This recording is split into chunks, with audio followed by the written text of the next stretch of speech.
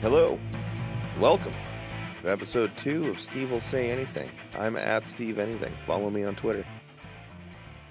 Check us out on Spotify, Google Podcasts, Radio Public, and Pocket Casts. Smash that subscribe button wherever you're listening so you don't miss any shows. All links will be in the description. Support us on Patreon. That link will also be in the description. I'd like to shout out Anchor FM for being super easy to use and helping me, get going on all this. It's pretty awesome. It's pretty fucking awesome. Let's jump right into it. So, I'm into Star Wars. I've always been into Star Wars. Absolutely love it. When I was a kid, I have really fond memories of watching, I think I watched Empire Strikes Back first, just because that happened to be the VHS tape that we had at the time. And later on, of course, I would discover the rest of them. It wasn't just like The Empire Strikes Back. Suddenly I was like, wait, there was one before that. What? Wait, what? Like a little kid just being like, holy crap. And then watching A New Hope was like eye-opening because I was like, while I love Empire, A New Hope really like spun me around. I was like, this is amazing. This is everything that I wanted in a Star Wars movie. And then, of course, I watched 6 and everything else that came after that. And when I was a little kid and I was watching I wasn't really a little kid. I was 13 when Revenge of the Sith came out, and that was just incredible. But of course, we just experienced our own little bit of Star Wars culture this week. We had, of course, May the 4th, Star Wars Day, and then the follow-up, Revenge of the 5th. This sounds ridiculous. But we also got a new show called The Bad Batch on Disney Plus, and I gotta get into it. I haven't watched it yet, but I'm ready to get into it. I got some time today, thinking about dedicating a little bit of it to that space opera in the sky. So I got some crazy ass news to talk about, man. I got some stuff going on here. Here, let me boot this up. There it is. Stranded sailor spent 4 years alone on an abandoned ship. Question: would you be able to spend years alone on a massive ship? Food for thought. That's not the whole article. Just give me 1 second. I needed to get my caffeination on. Some people are natural hermits who enjoy spending most of their lives in complete solitude. But for most, being left utterly alone would be a special kind of hell. I feel that emotionally, spiritually. For one man, that hell has come to an end. On April 22nd, Syrian sailor Mohammed Aisha was finally allowed to leave an abandoned ship on which he had spent the last 4 years completely alone. After the cargo ship MV Aman was detained by Egyptian port authorities in 2017, Aisha became its unwitting guardian due to various circumstances and ended up being left all by himself on the floating hulk. On his way home at the Cairo airport, Aisha could only describe his feelings in 2 words: relief, joy, he told the BBC. He later gave the news agency a slightly longer statement. How do I feel? Like I finally got out of prison. I'm putting a little inflection on it, a little pizzazz. I'm finally going to be rejoined with my family. I'm going to see them again, he said. Jeez, that's all that would keep you going through 4 years of floating endlessly alone. Over the long years of the ship, Aisha battled both physical and mental health issues brought on by this complete isolation from the outside. He had no company, no sanitation, no power, nothing. See, no company I can deal with. No power I can deal with. Sitting in my own shit for 4 years, I might not be happy about. But in the end, he pulled through. Congratulations, Mr. Aisha. I guess shit wasn't the only thing he had to worry about. Come on, Steve. Be a little bit more compassionate. A victim of circumstance. But how did he get abandoned on a dead ship? The whole story began in 2017 when Aisha joined the crew of MV Aman as a chief officer, contracted by a Lebanese firm and owned by another company in Bahrain. On its way through the Suez Canal, Suez, man, it's just a hot button. It's so central. Everything happens on the Suez these days, doesn't it? Officials at the Egyptian port of Adibia, stopped the ship. They discovered that MV Aman's safety equipment and classification certificates were woefully out of date. There shouldn't have been any majors with the problems. All the ship had to do was get to port, get new safety gear, and get its paperwork done. However, its owner simply said no. Just no. That's a quote. It's just quote, no. The Lebanese company that had contracted the ship refused to pay for additional fuel, leaving the ship stuck in the Gulf of Suez. Oh, at least it wasn't in the canal. At the same time, MV Aman's Bahraini owners ran out of money and declared bankruptcy. The ship was going to go absolutely nowhere anytime soon. The famous saying goes that a captain is supposed to stay with their ship until the bitter end. That was not the case here. At some point, the captain left and just never came back. With no captain on the ship, an Egyptian court declared the next highest ranking officer as the ship's legal guardian, and that happened to be Aisha. At the time, he simply shrugged and signed the court order as he didn't know what the decision entailed. The horrible truth dawned on him only months later when the rest of the sailors were leaving the ship. According to international law, Aisha had to stay with the ship, come what may. He wouldn't be getting paid, and he had no hope for aid. They had to throw that one. They were working on that all night, I bet. His nightmare had begun. Aisha was now stuck on the ship with no fuel, and there was obviously no power, and he only got food from occasional Coast Guard visits. Okay, so he had a couple of visits. He had people who knew he was there on that boat, right? Okay. There was nothing to do on the ship but watch other vessels sail by. A few times, Aisha's brother, who was also a sailor, passed MV Aman, and the two talked briefly on the phone. So he legally was not allowed to leave this ship. So people, even his family, knew that he was on the ship. And they're like, "Yeah, he's there."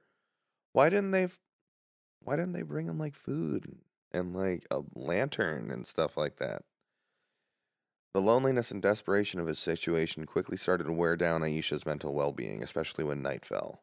"You can't see anything. You can't hear anything. It's like you're in a coffin," he said. Ooh, that's not cool. But a bigger blow came in August 2018 when Aisha learned that his mother had passed away. At that point, the stranded sailor toyed with the idea of turning the ship from a figurative coffin into a literal one. They're having fun with writing this article, I think. "I seriously considered ending my life," Aisha admitted coldly. Solitary years passed, and in March 2020, a massive storm hit the Gulf of Suez. The winds pushed MV Aman away from its anchorage, causing it to drift 5 miles before running aground a few hundred yards from the shore. During the storm, Aisha was terrified, but he soon realized it had been a blessing. Now he could swim ashore every now and then to buy food and charge his cell phone. So now he could swim ashore every now and then and buy food and charge his cell phone. So he had money and he was able to charge his cell phone. So he was able to get to land and see people.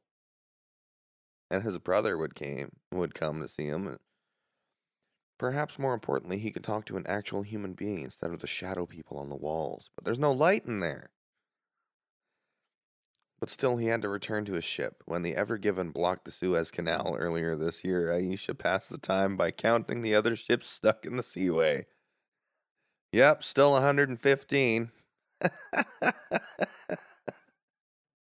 Same as yesterday, same as the days before. 115. Mm-hmm. It's going to be trillions in damages. Not the only one. Although Aisha's moment of deliverance finally came, he says he feels let down by the ship's owners.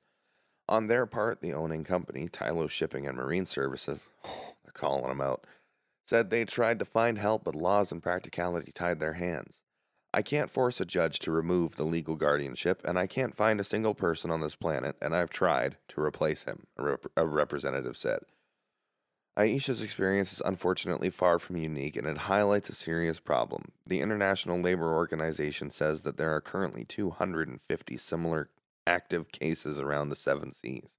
So there's just a shitload of people who have just been abandoned on ships, and the government knows about them. When a ship owner runs into financial difficulties, they far too often simply abandon the sailors to their fate. Forsaken by their employers with no aid incoming, sailors in these situations easily succumb to depression and other health problems. This is quote. This drama and suffering of Mohammed Aisha could have been avoided if the owners and the parties with responsibilities and obligations to the ship had assumed their responsibilities and arranged his repatriation earlier, said Mohammed Arakadi of the International Transport Workers Federation, the ITWF, who arranged Aisha's trip home. You'd imagine Aisha would want nothing to do with ships after this, but you'd be wrong. He's a dedicated seafarer who knows what he's good at. Once he's caught up with his family, Aisha intends to return to the sea. Hopefully his next trip doesn't end up lasting 4 years. Just taking the piss out of the situation. This poor guy, stuck on a ship. Oh, but now he's like, I'm going back to the sea. He's like, it's all I know. It calls me. I feel that, man. So a couple of trending Twitter hashtags today. Take a look. Live feed right now. Hockey. Hashtag it's Bud time. I hope that's about beer. Let's take a look. What else do we got? Mother's Day. Do not forget that tomorrow is Mother's Day. Stephen, do not forget that tomorrow is Mother's Day. Reminder to myself when I edit this show later. Rip Tawny Katane. Oh. So hashtag Rip Tawny Katane. 80s music video vixen and bachelor party star dies at 59. Oh, she was awesome. The queen of 80s music video dancing. She was she was extremely prolific back in the day. Like, really, that's really sad.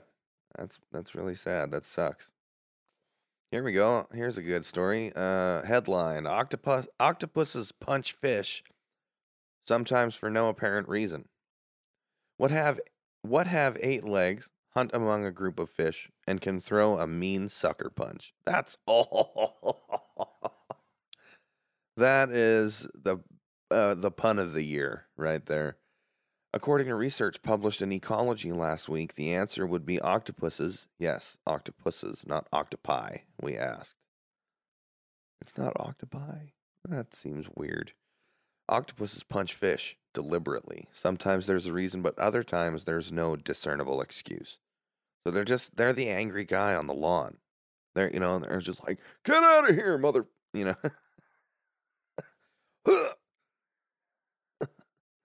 This wild punching, 8 arms flailing at you, almost like a choreographed dance. Just getting pummeled like a fucking speed bag. First-time researcher Eduardo Sampaio witnessed this phenomenon. He laughed. Normally that'd be fine, but at the time he was underwater wearing scuba equipment. I almost choked on my regulator, he said in an interview with NPR's Morning Edition. When I saw it for the first time, I just burst out laughing. Well, that's all you can fucking do. The octopus is typically a solitary creature, but sometimes an octopus might take part in a hunting party made up of fishes. A grouper's gestures, for example, can clue an octopus into the location of prey. Sampaio and his co-researchers were studying this mutually beneficial behavior when they came across an octopus punching fish while hunting. And they've got a video. Okay, let's watch it.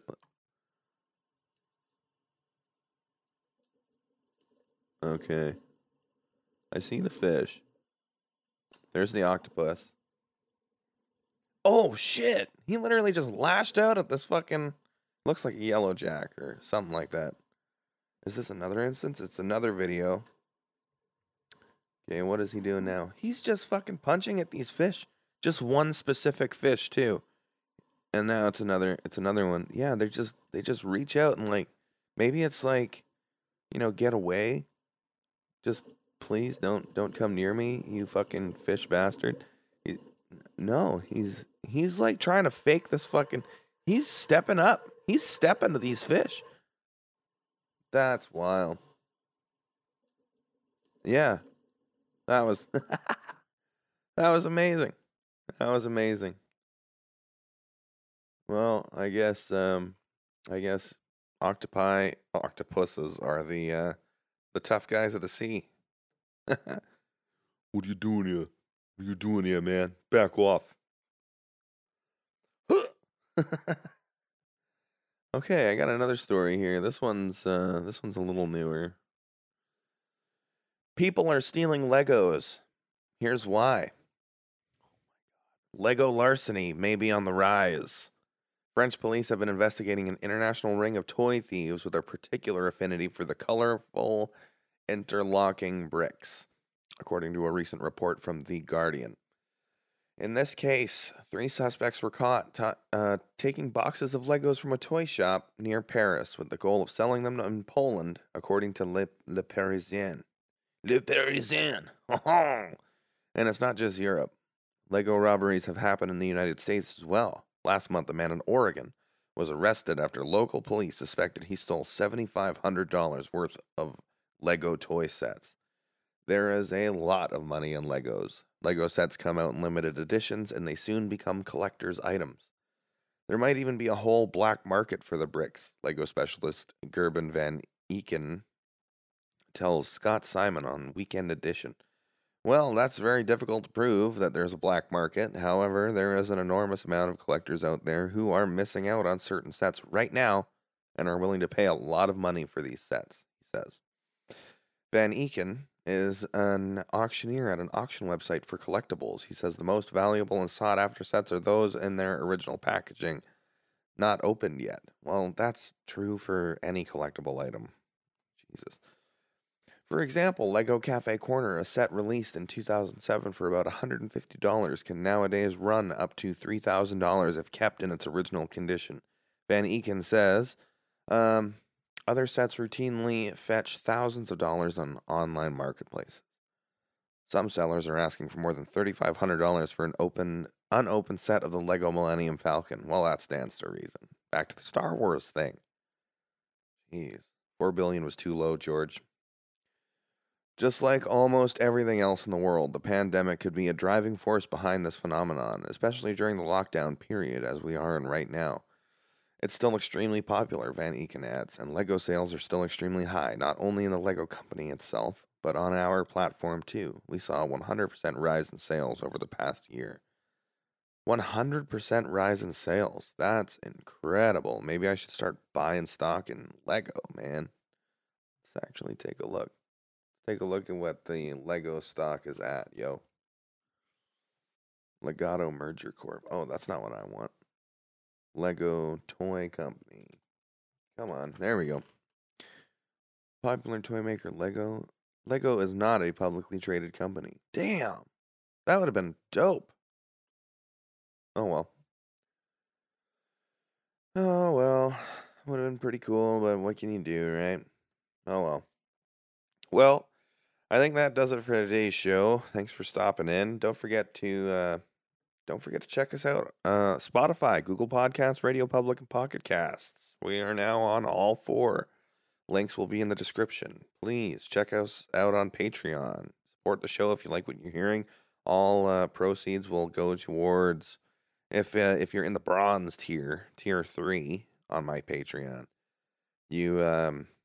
your contributions will go to creating merchandise for the show. If you like what you're hearing, like you want to hear more, come support the show. And we have Tier 2, Silver Edition, which gives you private access to the Discord. Come chat about the show. Come hang out with me. I'll be on all day, every day. Why not, right? Thank you for coming and checking out the show. Hope you had a great day. Have a happy weekend. Peace out.